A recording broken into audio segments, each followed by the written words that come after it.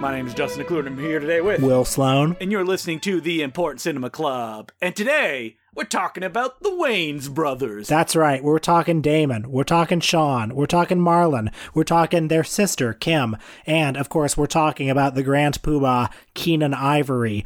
And that's just the first generation. There are so many other Wayans out there. I mean, I pointed out to Will that there was a whole dramedy TV show called Second Generation Wayans that was not a reality TV show. It was a scripted, regular series about the offsprings of the Wayans brothers. I think Dance Flick stars Damon Wayans Jr., does it not? So Damon Wayans Jr. is very funny. He was one of the leads on New Girl, and he was also on the show Happy Endings. And I think he's very funny. Love seeing him on screen. The Wayans family, what can you say about them? They are responsible for In Living Color, which was considered such a groundbreaking show at the time, still very fondly remembered, and yet also the Wayans brothers as a brand name. It is not a prestigious brand name. It has It has the same reputation in certain critical circles as like Rob Schneider. First of all, that's the first reason I wanted to bring this topic to the table, because of that cognitive dissonance, right?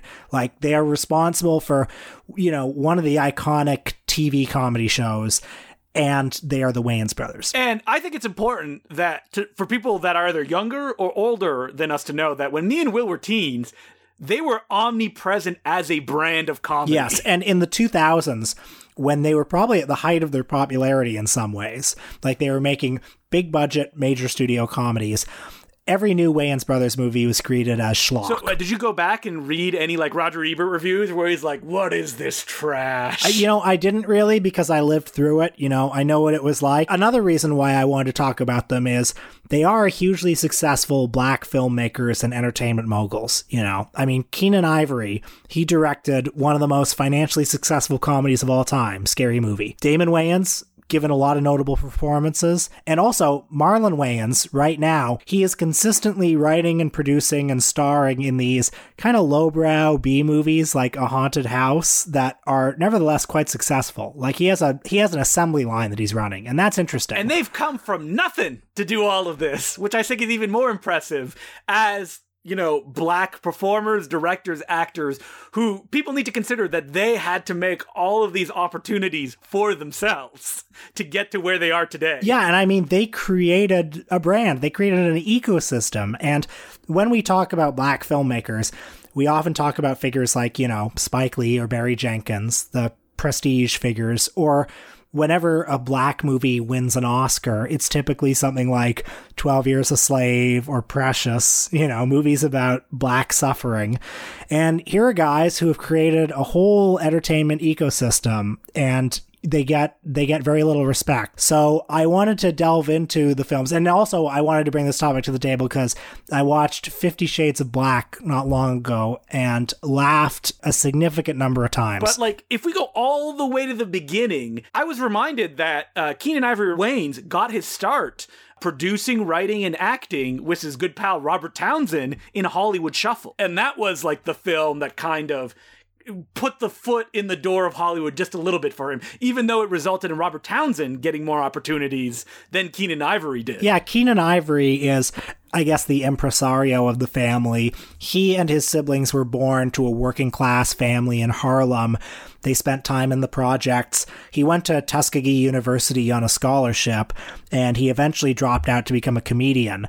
And Robert Townsend, as you mentioned, was a crucial early contact. Hollywood Shuffle was a pretty seminal black film, a kind of rambunctious Hollywood satire. Made independently. The story goes around that, they just subscribed to a bunch of credit cards, and that's how they funded it and got it distributed, which is funny because you never hear that story, but you do hear Kevin Smith's tale all the time. Now, Robert Townsend obviously was kind of the breakout star of that, but it was the success of Hollywood Shuffle that gave Keenan Ivory Wayans the opportunity to make his own directorial debut and kind of ground zero of the Wayans brand, which is I'm Gonna Get You, Sucker. Now, I learned from watching a 3-hour interview with Keenan for the Television Picture Academy that this was an Eddie Murphy idea that he heard because he was very good friends with Eddie Murphy, and years later, he's like, I'm going to take this Eddie Murphy idea. And he called up Eddie. He's like, yeah, I'm not going to do anything with it. Go ahead. Go make your movie. Star in it, you charisma dynamo, you. You know, what can you say about Keenen Ivory as a screen presence? Yeah, he's okay. I think him and Sean both share the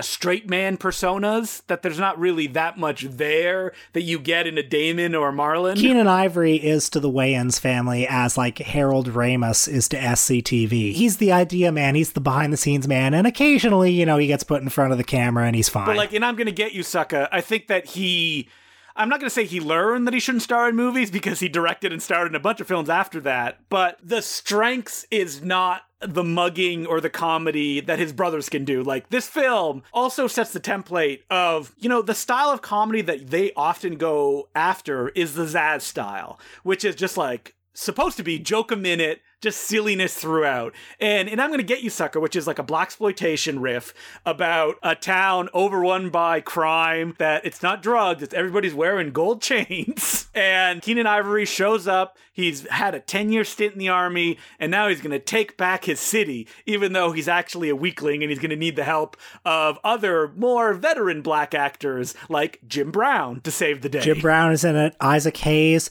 also Bernie Casey from Hitman and Cleopatra Jones, as well as Antonio Fargas, who played Huggy Bear on Starsky and Hutch. And let's not forget, there's also a young Chris Rock, and a young Damon Wayans in one of the few major roles that he did in a Keenen Ivory Wayans joint. Damon Wayans is very good in this movie, by the way. This movie has a pretty great cast. A future In Living Color star David Alan Grier is in it briefly as a newscaster. John Vernon is a very good villain in the film. I think the best joke almost belongs to John Vernon, where one of the characters goes, "What, John Vernon? You're in this movie?"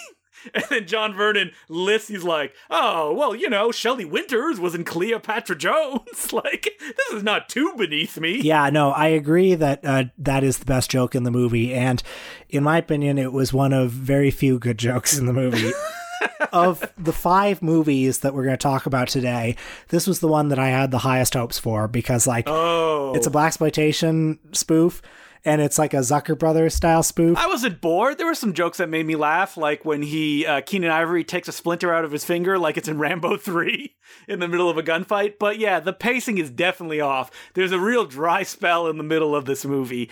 And the style of comedy is as silly and kind of obvious as it would be in later films, but does not come at a rapid fire enough clip. Well, even like potentially good gags, like there's the scene where his mom comes in and has a fight scene, and then like you see her stunt double doing most of the fight scene. Man, what a moldy joke. It's such a moldy joke, and it's not even delivered well. But Keenen Ivory argued in the interview that I watched that the film was a good success, and the reason for it was that there was no pictures that were being released in this way that starred all black cast members, because there's very few white characters in this, especially when it came out in 1988. Yeah, and I mean that is something, and the success of this movie got him In Living Color, which In Living Color was on reruns on the Comedy Network in Canada when I was a kid. Endlessly. It was. I think I have actually seen, I'm pretty sure, every episode of In Living Color. Do you remember any skits? Because I remember almost nothing except for the dancers. Well, the dancers are memorable. Yeah, I remember a decent number of skits. Like I remember Homie the Clown, and and you know, obviously Jim Carrey was the breakout star. So I remember a lot of like Fire Marshal Bill. You know. And we're not going to talk about In Living Color, but it was a huge deal when it came out.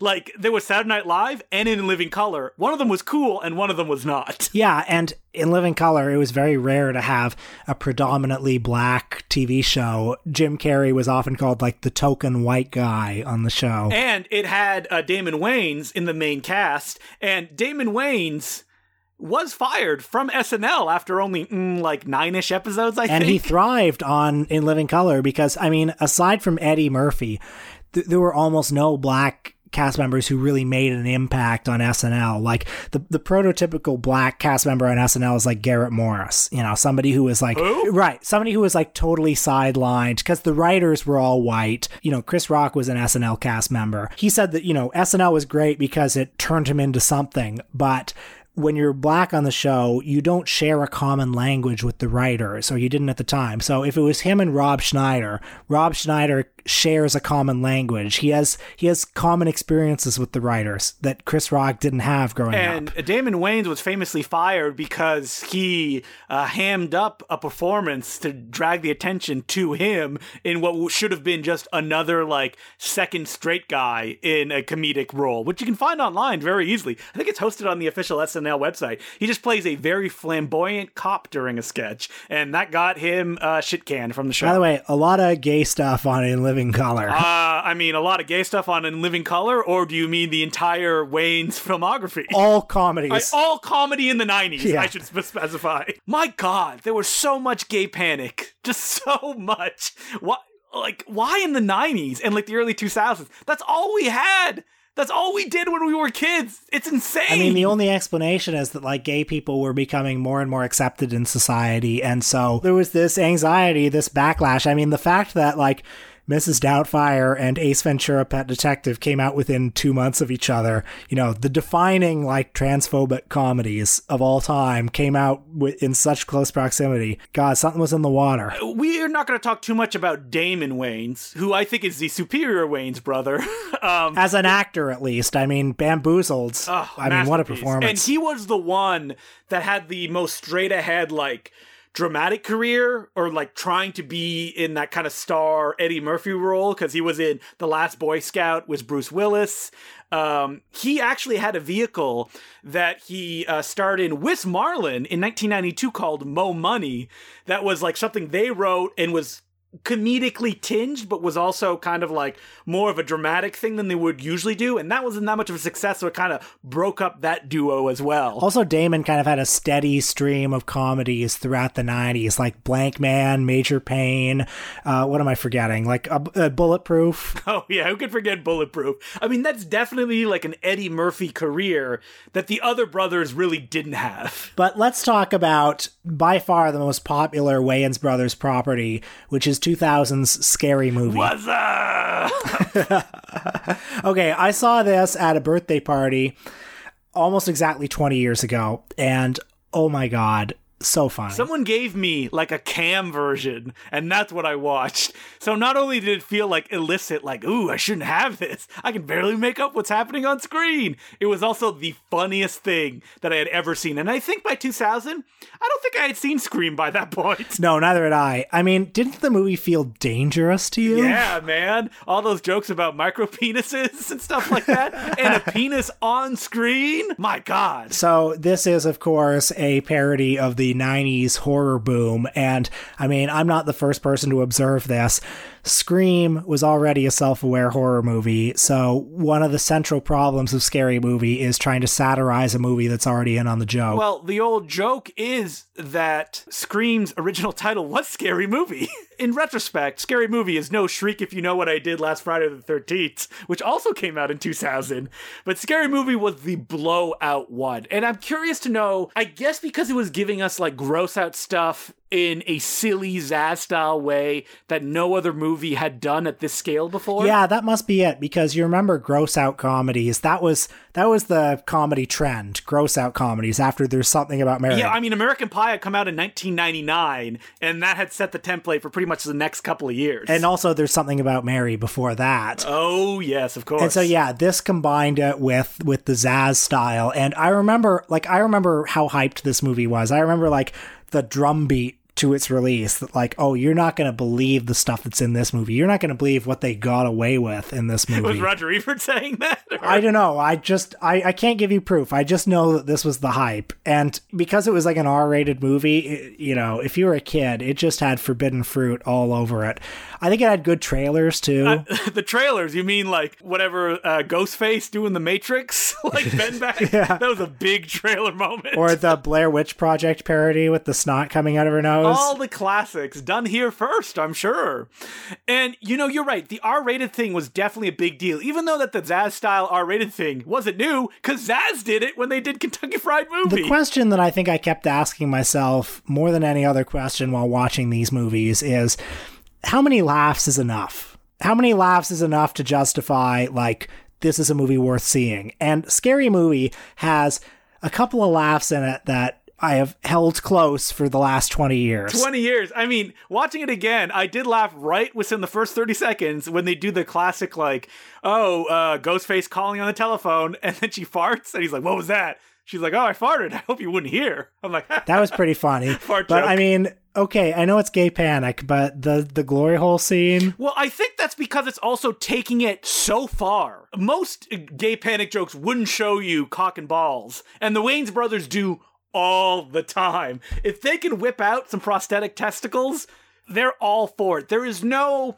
shame in their comedic presence, which you get in a lot of these dude bro films, is the idea of like, oh, we're better than this. Like, we're not going to debase ourselves, in which the Wayans brothers say, if it's going to make a laugh, we are willing to do it. Full stop. And, another one of those historically funny scenes, a scene that absolutely killed at the birthday party I was at, was the sex scene at the end where he takes off her panties and she's got the gigantic bush and he pulls out a weed whacker.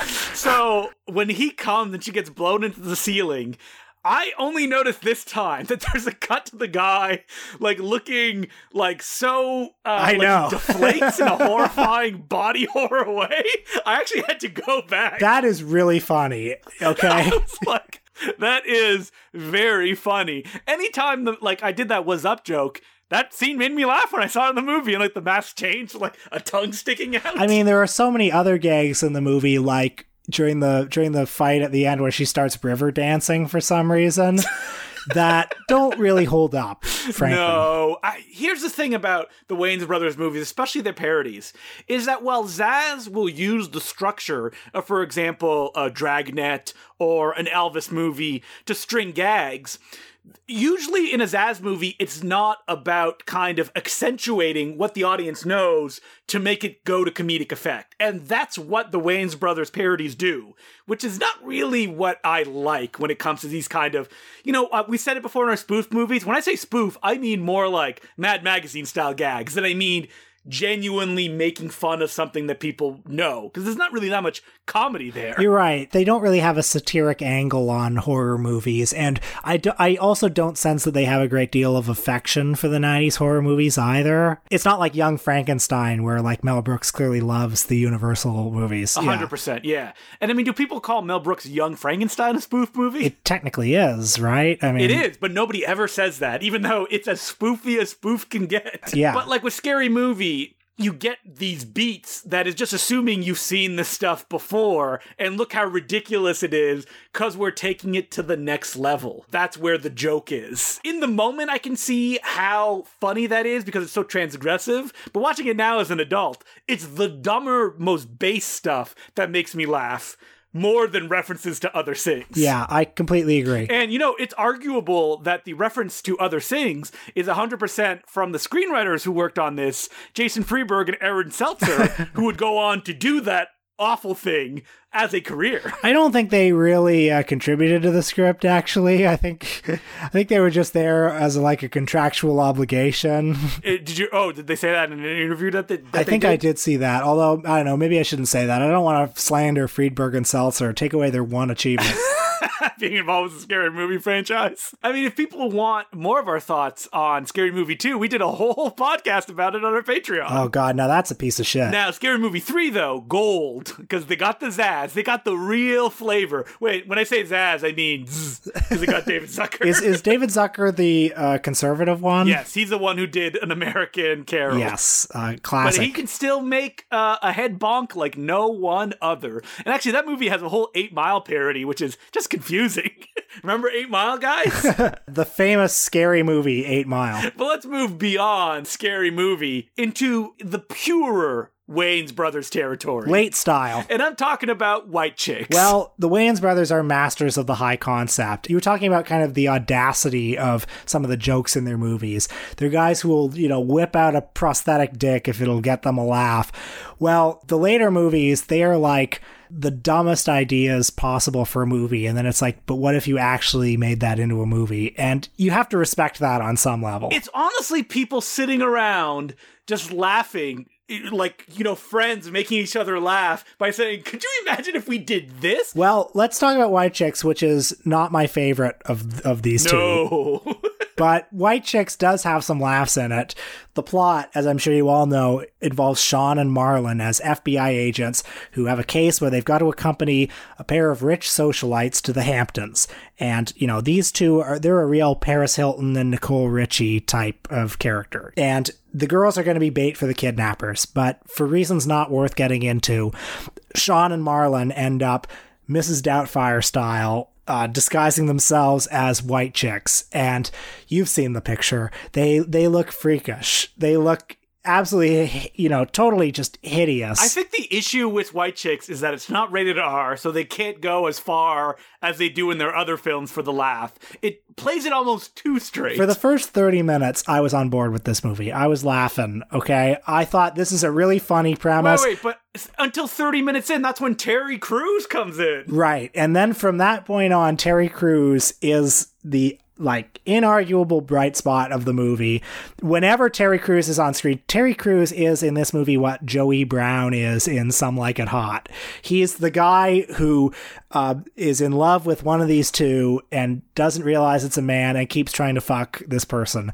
But, that premise doesn't do justice to his performance, which is just so committed, so intense. Yeah, you would not get any other performance than from Terry Crews, who, he doesn't even go up to 11. He's just off the scale in this thing. I'm surprised the cameras could just capture it. It wasn't just like a blinding white light whenever they put it on him. And the main issue, like I said, is that it's too straight. They want to get some lessons. They want people to learn things. No, don't do that in a movie like White Chicks. Don't be 109 minutes. That is a brutally long running time. Painful, especially when you hear the joke in the first 30 and the joke's basically over and it's just the same joke for the rest of the movie. The main joke is just can't you believe that the people buy them as white ladies?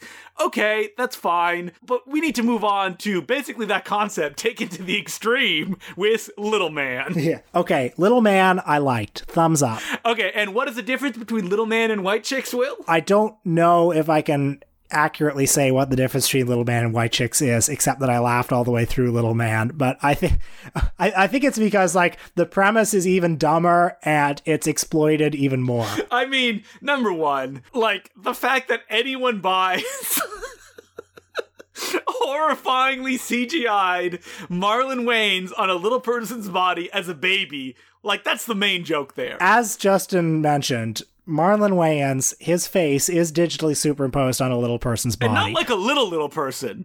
He's a couple feet tall. Yeah. He's just a regular little person. And he is a thief. He leaves jail. He's got a partner played by Tracy Morgan, and they do a jewel heist. There's a double cross with the boss played by Chaz Palminteri. What matters ultimately is that Marlon Wayans disguises himself as a baby and leaves himself on the doorstep of Sean Wayans and Kerry Washington, who are an affluent young couple who want to have a baby.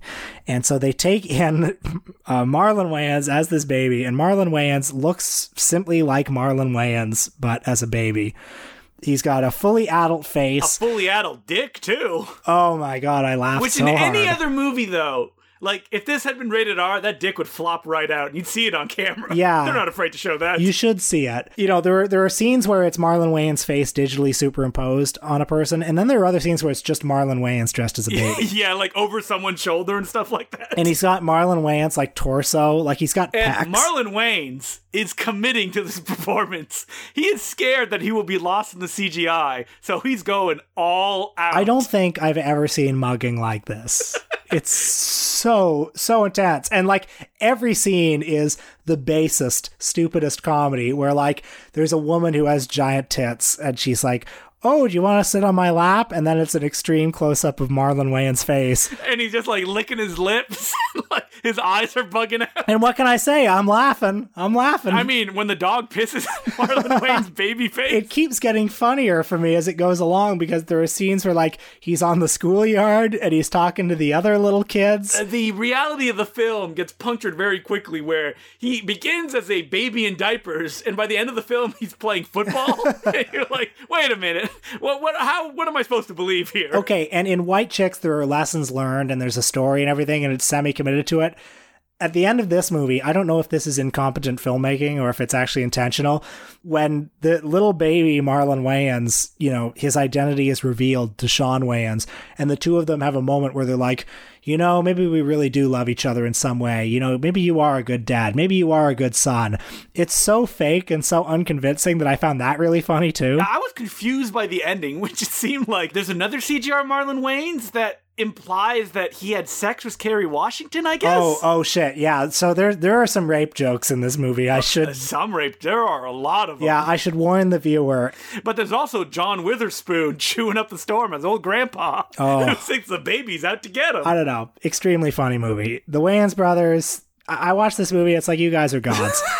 I mean, because that's what leads us to 50 Shades of Black. And this is part of the Marlon Wayans new wave that's been happening over the last 10 years. I don't quite know what the status of the Wayans brothers as an institution is. It seems like Keenan Ivory isn't really directing movies anymore. I don't know what he's up to right now. And it seems that Marlon has kind of broken out on his own. He makes a lot of stuff for Netflix. A Haunted House was the one that played theatrically and did pretty well. And he still appears in dramatic stuff as well, right? Because he was in On the Rocks. The Sofia Coppola joint. Yeah, and he's good in it too, but he's not as good in it as he is in Little Man.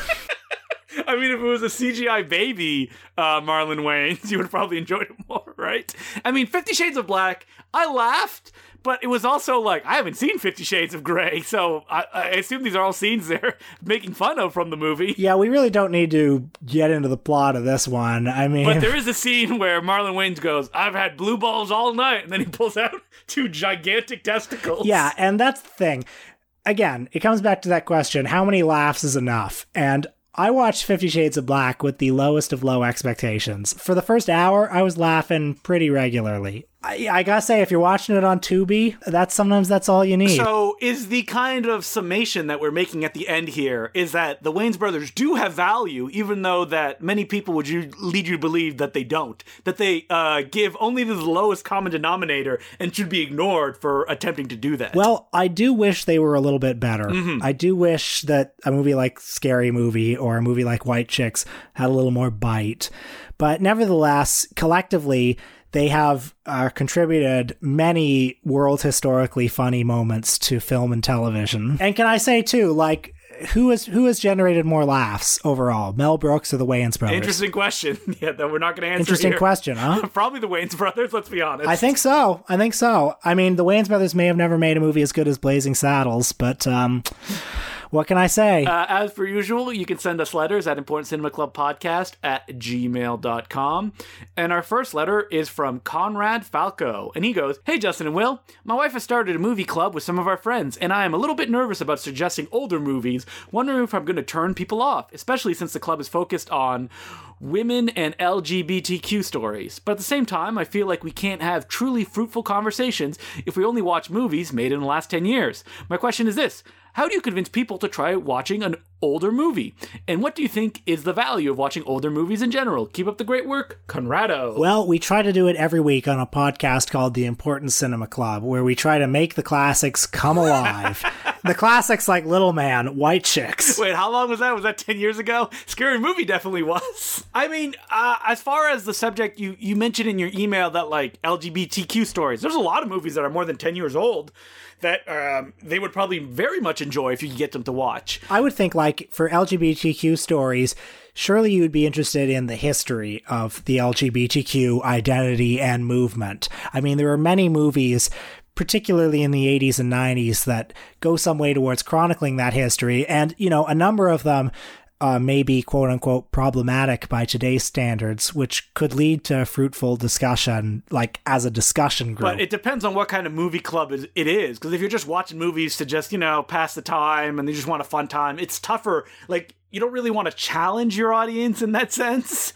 So it all really depends on the people and how you know what they like. Because if they don't want to watch anything older than 10 years, it sounds like they probably just want, just a fun, non-challenging evening at the movies that everybody's watching probably from their own homes because you're quarantined because a global pandemic is going on, which, you don't really want to hold it against them for that. That's fine, but like if you're doing an LGBTQ themed movie club, the way to sell it, I think, would be like, not only are some of these movies entertaining, but they are historic documents. And if you're doing a movie club like that, you probably want to learn something, right? So this is a way to learn. I would always say that if you want to get people to watch older movies or sell it to them, try to give it as much context as possible. Not to be like show offy or be like, I know this stuff about the movie, but just like why you think they should watch it, or maybe you haven't watched it, why you want to check it out as well. It would probably help if you haven't seen the movie, because then everybody's discovering the film together, as opposed to like, this is great, this is why you should watch it. It's like a fine balancing act as well when it comes to, sharing movies with people, especially when you're doing it online like that. You know what I would say, though, like if you wanted to sell somebody on the concept of classic movies, like black and white films, old films, I would say show them any short film by Buster Keaton. Definitely. Show them The Goat, show them 1 Week. It's 20 minutes long, it's all killer, no filler, and they are stunningly modern. If it's somebody who thinks they don't like old movies, I don't know how they could not like that. And if they're like, well, all the movies are going to be like that, right? You're like, oh, yeah. That's a problem. But aim for entertainment. When it comes to these kind of groups, don't aim for like, we should watch this because it's historically important, because I think you'll have some ruffling of feathers in that way. So, best of luck, and I hope that it goes well, and just try to sneak them in, and don't try to force it, or be like, it's my choice, we're watching this, because that never goes well. Anyway, thank you very much for the letter, Conrado, and as per usual, you can send us letters at importantcinemaclubpodcast@gmail.com. What are we doing on our Patreon this week, Will? We're talking about another notable auteur, Brian De Palma, through the lens of one of his biggest hits, The Untouchables. Brian De Palma is like Martin Scorsese or Stanley Kubrick in that we will probably never do an episode on him, but we will piecemeal his filmography through our Patreon. We did Wise Guys, and now we do The Untouchables. Oh man, what's next? Mission to Mars? Redacted is next. His found footage movie. And by the way, one of us had only seen The Untouchables for the first time this week. Who could it be? Could it be me or the other guy who's Brian De Palma agnostic? Who knows? You'll have to pay $5 at patreon.com/The Important Cinema Club to find out, and you get our entire back catalog at the same time. So, next week, well, it's logical that after the Wayans brothers, we've got to follow it up with something that is thematically connected to it. So, of course, we're doing Béla Tarr. Who's Béla Tarr, Will? Béla Tarr is the celebrated Hungarian art house filmmaker whose most famous film is Satan Tango, which runs, I believe, 8 hours? Yep, I think it's 8 hours. Black and white, slow moving camera. This is one of my favorites. I love Béla Tarr, and I've actually tried to make like short films in his style, because I really run the gamut to slow, methodical, and super fast paced. Nothing in the middle. Are you familiar with his work, Will? I've seen The Turin Horse, and I like it very much. I've also seen his version of Macbeth, which is not one of his better known films, but is interesting. Right, the one that's shot on VHS, because then he could run like a 60-minute take, right? Yeah, and it's pretty good. But I've never seen Satan Tango. I remember one time I was in proximity of a theater that was showing it, and they said there would be 2 intermissions and a dinner break. And I remember thinking, I can't do that today. I'll do it some other day. And that day never came. But I guess it's going to have to come this week, so... That's right. I don't know how we're going to do it, but we're going to do it. Because we're going to watch Satan Tango and probably one of his earlier films. Because Béla Tarr, he's a guy that, he returns to the same themes and styles quite a bit. So that's what we'll be doing next week. And until then, my name's Justin Clip. I'm Will Slime. Thanks for listening. Justin here, interrupting briefly to thank some of our new patrons, who include Chris, Aaron Bilebry, Elliot Jones, Michael Denunzio, Greg Sisavdi Bry, Jeff Stiles, Buck Bloomingdale, Ryan Leduc, and Daniel Reiferscheid. Thank you so much for becoming patrons. We could not keep doing this without you. And if you haven't given us a review on Apple Podcast yet, we would really appreciate it. So if you could get on there, it takes like 1 minute, and write a positive review, we would really appreciate it. We'd also appreciate it if you followed us on Facebook, you followed us on Twitter, you listened to Will Sloan's podcast, Michael and Us, or you listened to one of the millions of podcasts that I have that include the Bay Street Video Podcast and the Star Wars Podcast. We also have new product at the Gold Ninja video stores. I recently collaborated with Dennis Rule, the writer, director, star, choreographer of some of my favorite zero-budget action movies, and I was able to put together the first Blu-ray release of his directorial debut, Unlucky Stars, which is a homage to Hong Kong action cinema. So that can be picked up at goldninjavideo.com and is limited to 500 copies. Oh, and don't forget to become a patron as well. Join us in the Discord and just chat about movies. Okay, the infomercial part is done, and we now return you to your regular scheduled programming. Will, you saw a cult classic that I would hear people talk about all the time when I was a teenager, Grandma's Boy. Did you enjoy it? No, I didn't. But it's interesting that you mentioned cult classic, because I remember when Grandma's Boy came out, when it played theatrically. It played very briefly theatrically. I remember seeing the ads and the trailers and just thinking, yeah, what's this? Like, who's this guy starring in this movie? No thanks. And I think the world agreed with me at that time. Like, we all saw Alan Covert and thought, who's that guy? Isn't he in some Adam Sandler movies? Yeah, I didn't even make it that far. I didn't even recognize him from those movies. People, they're big fans of Grandma's Boy. I've heard this from multiple people throughout the years. Well, I mean, it was such a huge flop theatrically, but it really did become a huge hit on video, and I think it's probably a movie that's better appreciated at home in a haze of pot smoke. Yeah. Other than Alan Covert, didn't you laugh at the hilarious escapades of Shirley Jones and Nick Swartzen? Well, the movie had a pretty stacked cast, I gotta say. Doris Roberts is also in it. David Spade appears briefly. Rob Schneider. So Alan Covert, who I think is Adam Sandler's best friend in Judd real Apatow life. just sat up in his bed being like, I thought I was Adam Sandler's best friend. So yeah, the plot of the movie is, for reasons not worth getting into, he has to move into his grandma's house, and his grandma's two friends are there, including one who's very horny old lady. And he works at a video game design company where he's working on a new game. And, a young Jonah Hill is there. And there are some parties at the grandma's house where people smoke weed. I think my ultimate problem with the film is I didn't like Alan Covert. I found him really unappealing. I kind of love the extended Adam Sandler universe. The fact that it just exists. The fact that Sandler's pals like Nick Swartzen got the star in movies like, was it Dickie Larson? Bucky Larson, Born to be a Star. You're thinking of Dickie Roberts, former child star with David Spade. Oh my God, I can't keep... Another kind of Adam Sandler friend. Because at this point in time, David Spade, he was an SNL alumni, but he is defined as friend of Adam Sandler. Would you say that as well? Oh, I think so. Him and Schneider. And David Spade is a huge Netflix star now, also thanks to Sandler. David Spade... Only because of Sandler, yeah. Spade is in 2 movies a year now, thanks to Sandler. And I just feel bad for all the SNL alumni who didn't get in Sandler's good graces like this. Things could have been very different for Victoria Jackson, had she become a friend of Sandler. I mean, who are the people who became friends with Rob Schneider as well? Another SNL alumni?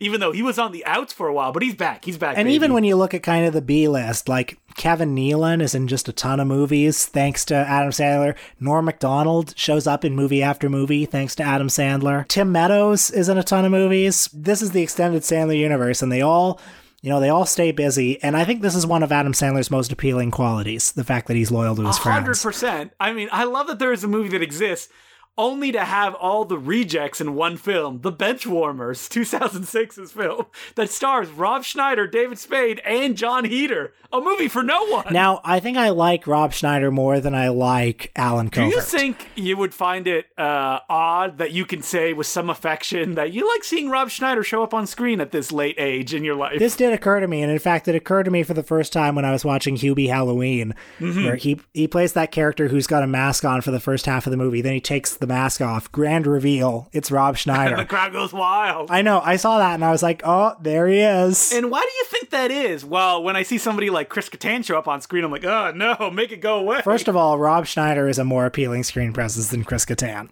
And also, Rob Schneider is the kind of comedian who ages more gracefully than Chris Kattan. Oh my God, do not look up photos of Chris Kattan now. They are horrifying. I saw him recently show up just for a cameo. Oh, I'm just getting goosebumps just thinking about it right now. But I also am happy to see Rob Schneider now because it's the sense of community that Sandler cultivates. I think Hubie Halloween communicated this very well. It's like everyone's invited to the Sandler party. And I think that Rob Schneider has also gone through the looking glass and that he's not famous. He's not going to headline kind of movie anytime soon, unless, Sandler throws him a bone.